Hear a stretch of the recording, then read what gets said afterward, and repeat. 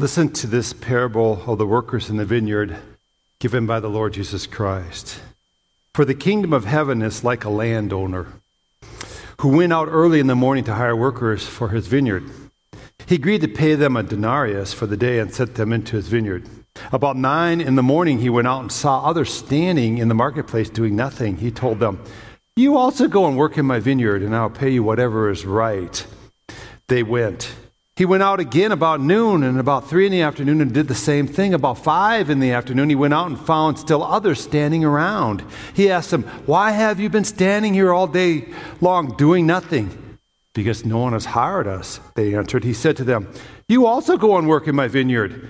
When evening came, the owner of the vineyard said to its foreman, "Call the workers and pay them their wages, beginning with the last one hired and going on to the first." The workers who were hired about 5 p.m. came, and each received a denarius. So when those came who were hired first, they expected to receive more, but each one of them also received a denarius. When they received it, they began to grumble against the landowner. "These who were hired last worked only 1 hour," they said, "and you have made them equal to us who have borne the burden of the work and the heat of the day." But he answered one of them, "I'm not being unfair to you, friend. Didn't you agree to work for a denarius? Take your pay and go. I want to give the one who was hired last the same as I gave you. Don't I have the right to do what I want with my own money? Or are you envious because I am generous? So the last will be first and the first will be last." Good morning. Happy Father's Day to those of you who are in that situation. I know Father's Day, like Mother's Day, can be a holiday with mixed feelings. Some of us have had great dads, and we love the day, and we love rejoicing in that relationship. Others of us wish our fathers would have been around a little bit. And a day like this is a little bit painful and a little bit hurtful. Some of you would love to be a dad, and you're not a dad. And so the holiday is mixed with feelings. So I rejoice with those of you who rejoice, and I mourn with those of you who mourn on this Father's Day. Men, I think in general, with women joining us these last few decades, have had much of our lives defined by the workplace. We strive, we compete in the workplace. At times we think situations are unfair. We can't understand why someone we know is not a good worker, who is not competent, they get the promotion, amen? And we wonder, why am I not getting that promotion? Why am I being overlooked? I learned early on in my work experience that the workplace is not fair. I began my work experience at Shakey's Pizza Parlor. I was a cook. Shakey's didn't just serve pizza, they served fun.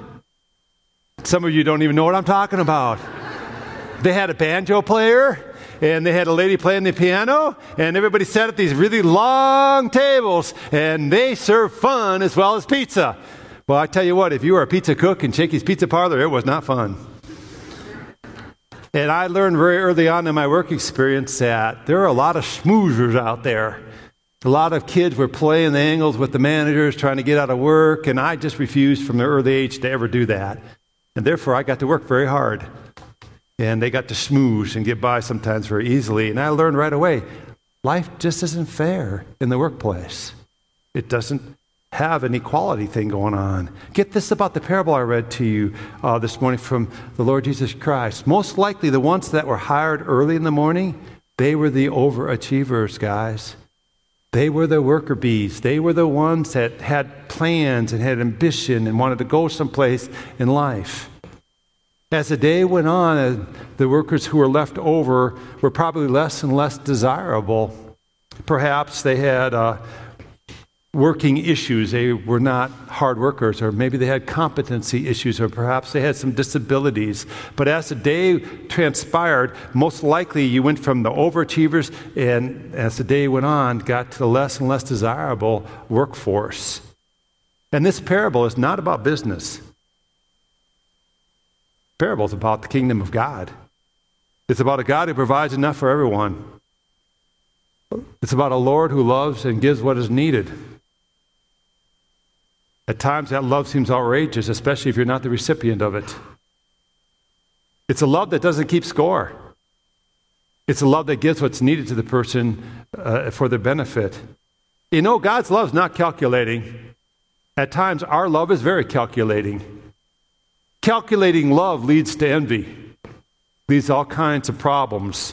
And I think what the Lord's trying to get us to understand here is that we have to quit being calculating with other human beings. If we are, we're going to always be envious. And this teaching here, this parable, I think is so applicable to us. It's not just good for us men, it's good for you women. And it's good for our children to understand who God is and how God functions and what kingdom math looks like. Let me give you our introductory thought today. Love is not calculating, but envy is. Love is not calculating, but envy is. There's a medieval legend of St. Martin who came upon two men, one envious, the other jealous. They were arguing over which of them was the greatest. The good saint sought to settle the argument by framing his blessing as a catch-22. Make a wish and I'll give you anything you ask for, providing your adversary gets twice as much. For 2 hours, they stared at each other without saying a word. Neither would proclaim any kind of blessing for himself, meaning that his rival would get twice that blessing. Go ahead and ask for something, the jealous man taunted, and I'll have twice the profit. In spite of your cunning, I will be twice what you seek to become. And when the jealous man put it like that, the envious man knew in an instant what he wanted. He asked to be made blind in one eye. It'll come. Just think on it. That's envy. It wants others to have less, even if it hurts a bit. It wants others to have less, even if it hurts a bit. Do you struggle at all with envy? We all do. No matter how good your family upbringing, if you were in a multiple child situation, you were not treated the same by your parents. And if you're a parent of multiple children, I guarantee you do not treat your children the same, no matter how much you think you do that. I was a middle child. Anybody been a middle child here in families? Yeah, you know what I'm talking about. You tend to be the ignored one. I'm having a pity party here. But I have an older brother who's about 18 months older than me, and he required a lot of my mom and dad's attention. And I did not. And I didn't want that kind of attention. And so, but I tended to be the good kid that never got in trouble. Well, I got in some trouble. All right. In my mind, I was the good kid that never got in trouble. But I was more quiet at home, and I was the one that did well in school and just kind of got along. Now along comes a little sister. She's 6 years younger than us. You know how that works, amen? All the attention went to her and the cuddling, and she's little, and take care of her, and blah, blah, blah. You know what what I want to say by all this is simply this. Life is never fair. Get over it. You are never going to be treated equal. Don't think that's owed to you. Because if you think that way, you're always going to be an envious person, thinking that you're missing out on something and others have it better than yourself. The normal is not for us to be treated the same. Life is not about fair or equal. Life is about what God wants to do in your life for His glory, for the furtherance of His kingdom. If you don't get this baseline understanding of life, you're going to be eaten alive by envy. Envy sees what others have and want it. Whether that be possessions or maybe a loving relationship with a spouse that you wish you had, or a career path that has eluded you, or health that you wish you were experiencing that someone else is experiencing. Envy compares and wishes for that. It very rarely compares down, by the way. It always compares to those that have more. The vice today we're looking at, obviously, is envy. So the vice we're looking at today is envy. And I want to define for you some characteristics of envy. I think this will help a lot. The first characteristic of envy is comparison. Envy isn't satisfied with enough. It wants more than others. Nothing wrong with competition, by the way, but at some point, you and I need to say, enough. Enough is enough. I'm satisfied. I don't need anything more. I don't need a bigger house. I don't need a better car. I don't need a new lawnmower. I don't need a new dress. I don't need a new countertop. I need to quit watching HGTV is what I need to quit doing. Amen? Because what I have, my countertop works good for chopping up my vegetables. I do not need a granite countertop that costs me $6,000 to $7,000. Amen? I'm not getting a huge amen. I should get a huge amen on that. We just don't need that stuff. We need to quit comparing. We need to become satisfied people in the Lord Jesus Christ. We don't need more and better. If you have a granite top, I'm not going to go there anymore. I'm stopping. All right. Second characteristic of envy is grumbling. Grumbling. Envy is known by its grumbling. In Matthew chapter 20, the mother of James and John made such an audacious act of Jesus. It's incredible that she asked this of Jesus. She said, Jesus, when you come into your kingdom, I want one of my sons to sit at your right hand, and I want my other son to sit at your left hand. Oh my goodness. She had no idea what she was asking for. And Jesus said, you have no idea what you're asking for here. You do not understand this at all. Well, then the other 10 disciples heard what she had asked for. And they begin to do what? Grumble and murmur about it. Because after all, they thought, I should be the one sitting at your right hand, not them. Or I should be the one sitting at your left hand, not them. And then Jesus just deflated that whole moment by saying, listen, fellas, listen. The greatest among you will be the servant of you all. The greatest among you will be a slave of you all. All of a sudden, the murmuring just stopped. Oh, I'm not envious of that. I don't want that. I want to sit at your right hand and your left hand. Third characteristic of envy is this: blindness to the blessings of God. Blindness to the blessings of God. The envious person may have wonderful assets, may have wonderful abilities, but all he or she can see is what others have, their assets and their blessings. And what all others have always seems to loom larger and greater and better than what you have. Envy can blind you to the goodness that God is bestowing upon you. Lastly, I think this characteristic is just, you need to take it to heart. Envy causes sadness.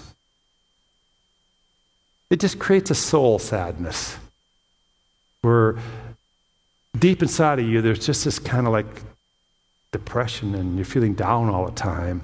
Gone is thankfulness and joy, because how can you be thankful when all you're aware of is what you think you don't have? Those are the characteristics of envy. That's why it's such an insidious thing. So what is envy? Let's smack this thing right between the eyes with I think, a really good definition. It is sorrow over another person's good or happiness over another person's sorrow. That's envy, succinctly defined. It is sorrow over somebody else doing good and having blessings, and it's happiness over another person's suffering or sorrow. It's why I think Joseph's brothers resented him so much in the Old Testament. We're told in Genesis 37 that Joseph, this favored son, had this dream. And he had it a couple times. He dreamed that his brothers bowed down to him, and then he dreamed that his brothers and his mother and father bowed down to him. Well, Dad rebuked Joseph and said, oh man, we're going to bow down to you. But he pondered it. It says in scriptures. But the brothers just got envious and very jealous of Joseph. And they looked for ways to do him harm, because his sorrow would bring them what? Happiness. And so they sold him into slavery, and God's hands in all this, and eventually this Joseph who sold into slavery becomes second in command to all of Egypt. God, foreknowing that a famine was going to come upon the land and that Egypt would save his people Israel, raised Joseph up into this place of prominence and position. And so Joseph, knowing the famine was going to come, stored up food for that time, where his brothers and mom and dad didn't know that was going to happen, and they weren't prepared. And so guess what? When the famine hit the land, the brothers were sent to Egypt to try to get food. And they come before Joseph, not knowing who he is, And what did they do? You remember this story, right? Some of you? They what? Oh, they bowed before him because he was this man of providence. They didn't even recognize who he was. That dream came true, didn't it?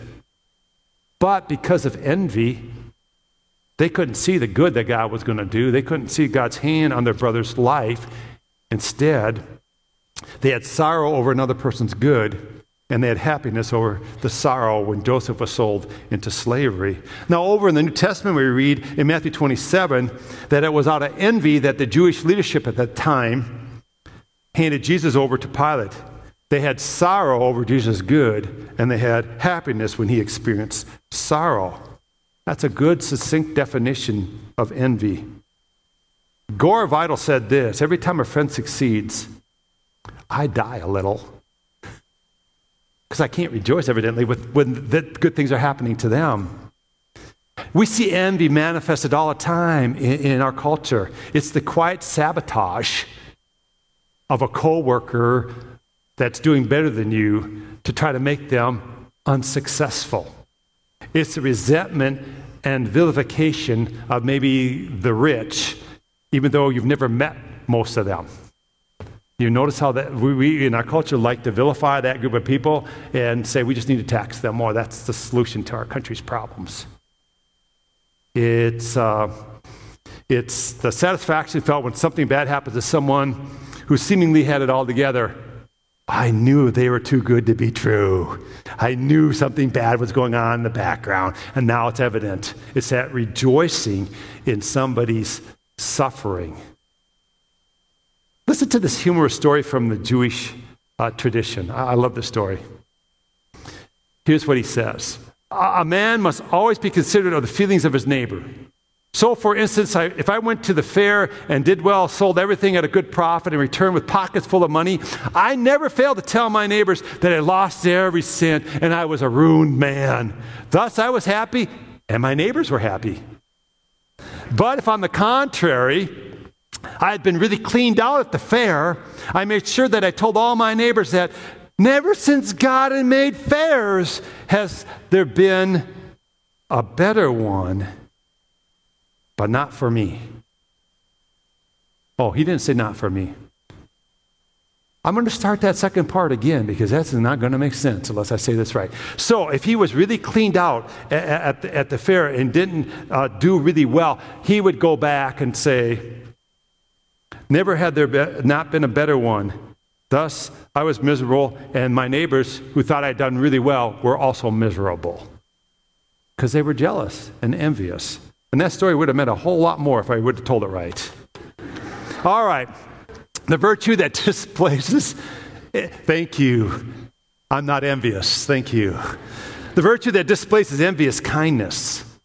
But simply to tell an envious person to be kind-hearted is not going to remove that vice of envy. Something fundamental has to change deep within our souls for envy to be dislodged, and instead for us to experience a genuine kindness towards others. The means of grace, the bridge from envy to kindness, is faith. It's faith. And I need to define for you what I mean by that term faith here.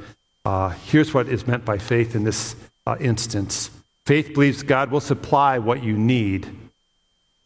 Envy, on the other hand, believes there's a limited amount, and this will not be enough. There's not enough to go around. So faith believes that God will supply, but envy believes there's a limited amount, and this will not be enough. Faith focuses then on God. Envy focuses on whom? Others. And therein lies the fundamental problem. Faith focuses on God. Envy focuses on others. The landowner in the parable of Jesus called out the ones who cried foul because he didn't pay them differently. Would you not have been in that camp? Say you got there early in the morning. Say you got there 5 in the morning, just when the sun's rising, and you picked and picked and picked and picked all day long, and then some guy shows up at 5 in the afternoon, picks for 1 hour. They get in line first. They get a denarius, and what do you think you're going to get? Oh, I should get 10 denarius, right? I should get 20. And you get 1. Wouldn't that bother you? Come on, wouldn't it bother you? Yeah, it bothered me a lot. Because we so easily believe we're owed, and we so quickly compare ourselves to others. And the landowner says, are you envious? Because I'm generous. The workers were upset because they felt, I've earned this, I'm owed this, I should get ahead. There's a limited amount of money here. That was their perspective. And I should get more than these guys. I should get a bigger piece of the pie. Envy flows from competition, from comparison. And it flows from a scarcity mindset. Like there's not enough to go around. To counteract this, you have to become a person of true faith who trusts in the promise and the provision of the Lord. That has to be your foundation for your viewpoint of life, that he has ample supply for you. Don't look at other people. Look to God. The landowner's focus was on fulfilling his promise. He represents God in the parable. God will fulfill his promise. If he says he'll give something to you, what will he do? He will give it to you. Faith believes that the landowner is generous. As a person of faith, you become free to enjoy the supply and the provision of your God without the worry and fretting about what's going to happen all the time. As a person of faith, you don't envy others. You don't base their worthiness and you know, their goodness on what they're getting. You don't look at them and say, you're worth more and your glory is greater than me because you have more than me. You don't look at it that way because you know that God is the giver and dispenser of all good things. And every perfect gift comes down from heaven to us as a gift from God our Father. And our glory and our worthiness isn't dependent upon who we are and what we've achieved. To move from the vice of envy to the virtue of kindness, we have to practice faith that believes God is able to supply what we need. And that's enough. So let's talk on the practice of faith. There's two competing viewpoints, by the way, for how you basically will deal with envy. And I think life in general. And I think it's really spelled out for us in Psalm 73. And I'm going to read this to you. Now, I want you to hear it this way. Look, the first half of this psalm, Asaph looks at others, and he compares life to others. The second half of Psalm 73, he turns his attention to God, and the outlook is entirely different. He begins with his overall statement in Psalm 73. Surely God is good to Israel, to those who are pure in heart. So that's a statement. God's good, and he's good to those who are pure in heart. But now watch where his eyes go. But as for me, my feet almost slipped. I nearly lost my foothold. In other words, he's saying, I nearly lost my faith. For I envied the arrogant when I saw the prosperity of the wicked. They have no struggles. You ever think that way? You guys, do you ever think that way? Because this is common thinking. Their bodies are healthy and strong. They are free from common human burdens. They are not plagued by human ills. Therefore, pride is their necklace. They clothe themselves with violence. From their callous hearts comes iniquity. Their evil imaginations have no limits. They scoff and speak with malice, with arrogance. They threaten oppression. Their mouths lay claim to heaven, and their tongues take possession of the earth. Therefore, their people turn to them and drink up waters in abundance. They say, how would God know? Does the Most High know anything? This is what the wicked are like. Always free of care. They go on amassing wealth. Surely in vain I have kept my heart pure and have washed my hands in innocence. All day long I have been afflicted, and every morning brings new punishments. You ever feel like this? This is a common comparison thing that goes on that causes envy. Now listen to what he says. This is very reflective. If I had spoken out like that, I would have betrayed your children. When I tried to understand all this, it troubled me deeply.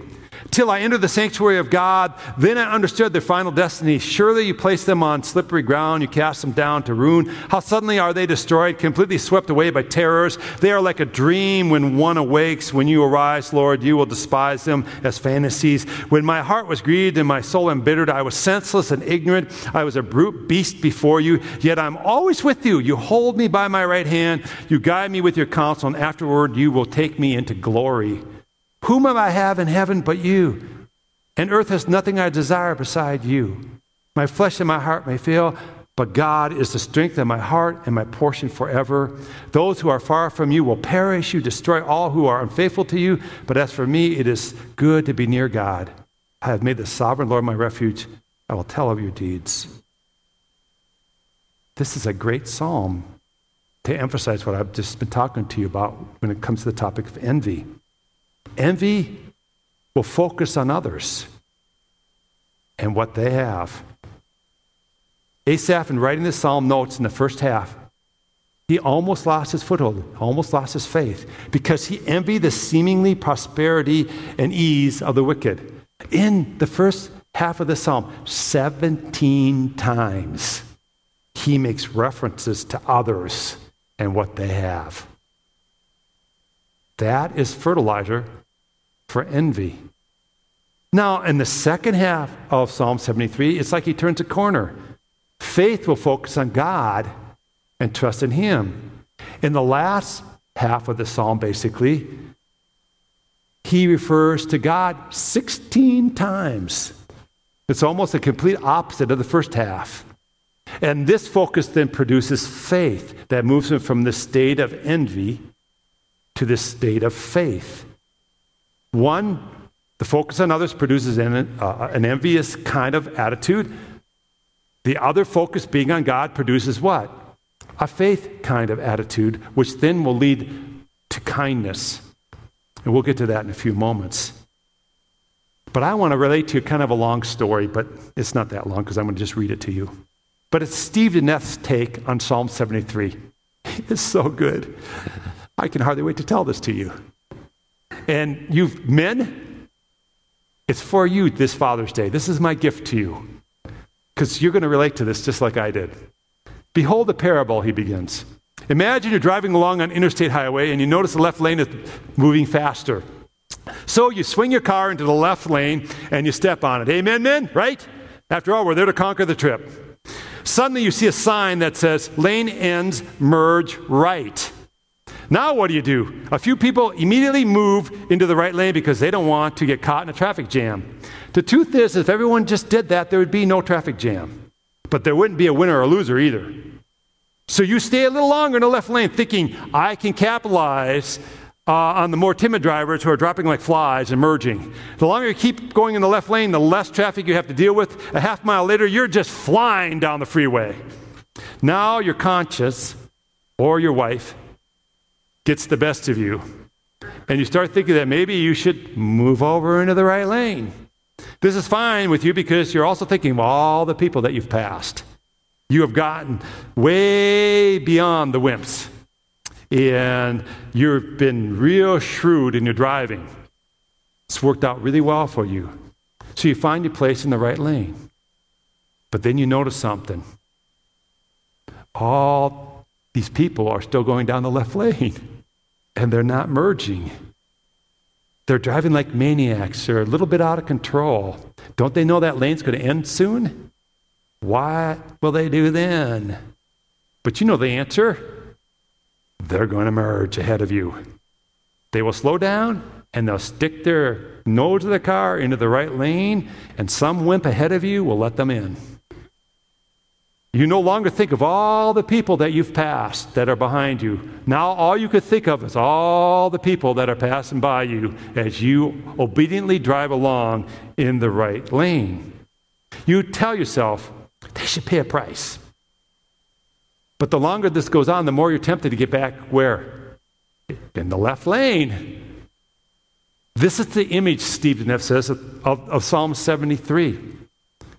The psalmist starts with saying, God is good. His focus is on God. But pretty soon, all he sees is all these people in the left lane passing him by. They're flying by him in the left lane. And what bothers him is not that they are ones who are participating in evil, but the fact that they seemingly don't have to pay any price for doing that. The psalmist's first and last rants say nothing about their wickedness. It says they have no struggles, they're free from burdens, and they're always carefree, and they increase in wealth. And that's true. They can afford an easier life, a better diet, better health care, nicer vacations, and more conveniences. That's precisely the problem. That's precisely why we get envious. They seemingly have it easier, better, nicer, and more. The seeds of comparison sown as such will cause envy. So you're putzing along. We're back to the freeway. You're putzing along on the right lane now, muttering to yourself, surely in vain I've kept my heart pure. You cannot enjoy your place in the line because all you can see are those passing you by. You know the person most susceptible to envy oftentimes is the one who's playing by the rules. The one who's conservative, who's meticulous. And such a one may believe that the landowner is good, that God is good, but they still want people in the left lane to get what they deserve. And their eyes are on the wrong, their eyes are focused wrong here. Are you one of those people? Do you find yourself secretly hoping that the people in the left lane have an accident? That they get what they deserve? In other words, are you saying, I don't really trust in you, God. I don't trust my place in the line? Now, Stephen Neff, I love this part. Vicki is in this service because this happens to me too. Because I get competitive on the highway sometimes. Stupid competitive. He says, when this happens to me in my car, my wife will try to quiet me down, but it's no use. I'm too envious. So she speaks in gracious tones and says something like, why don't you take your eyes off the people on your left and put them on the road in front of you and sit back and enjoy the company that's with you in the car? Ah! You cannot rebuke that. There is no good answer to that, Stephen Neff says. If I argue, the drive only gets worse. Besides, she's right. The longer I focus on those passing me, the more I insult her, the more trouble I make for myself. Besides, it's become pretty good advice, coming as it does through the psalmist and through my wife's translation. Take your eyes off the people passing you by. Faith, now hear this, faith remembers that God is good even when bad people prosper. Amen? Because faith does not focus on bad people. Faith focuses on God. Faith doesn't look in the left lane. Faith realizes I'm where I belong and God has given me this place.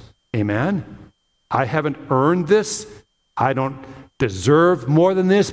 God has graciously given this place to me, and I'm not going to focus on those who seemingly are passing me by and having life easier. I think for me, when I read this, and I've read this multiple times, it's profound. It's more than a traffic analogy, of course, right? As we're doing life, we're so oftentimes focused on these people who seem to be doing everything wrong, thinks they're getting by, they're not being honest, and we get envious because where is our focus? On them. Where should our focus be? On God. So the virtue of kindness now is how we're going to conclude. With eyes on Jesus, you can be kind to others instead of envious of them. Now, when I use that word kind, I mean you can be considerate of others, you can be generous towards others because you're assured that God will supply all your needs according to his riches in glory. He owns a cattle on 1,000 hills. He's a God of infinite supply. Amen? We don't need to look to others and say, I wish I want, I don't know why they get better than me. Quit looking at the left lane and look at God. And I think that'll move you from being a person that's dominated by envy to being a person that's now dominated by kindness towards others. And the means of getting from envy to kindness is by having a faith that trusts in the supply of God, that we don't serve a God of scarcity, that God will give us everything that we need. Do you believe this with all your heart, soul, mind, strength? Do you? Because if you do, it'll kill envy in you. And I don't know, maybe I'm just getting older, but I just don't need as much anymore. Some of you know what I mean by that? Or you even want it. The more stuff you have, the more maintenance you have to do. The more you have to just keep up all this stuff. And the more problems you have and the more concerns you have. And I tell you what, I just see the truth of what we looked at this morning in my own life, and I pray you have. Because God wants us to be kind-hearted people who have a focus on him so that we're considerate of others and we're generous towards others. He wants you and I to be some of the most generous people in the world. Amen? Because we just love Jesus and we know who Jesus is. So let's pray. Lord God, I want to thank you for this scripture today, from the parable of Jesus all the way to Psalm 73. It's a lot of scripture, but it's so full of insight and wisdom.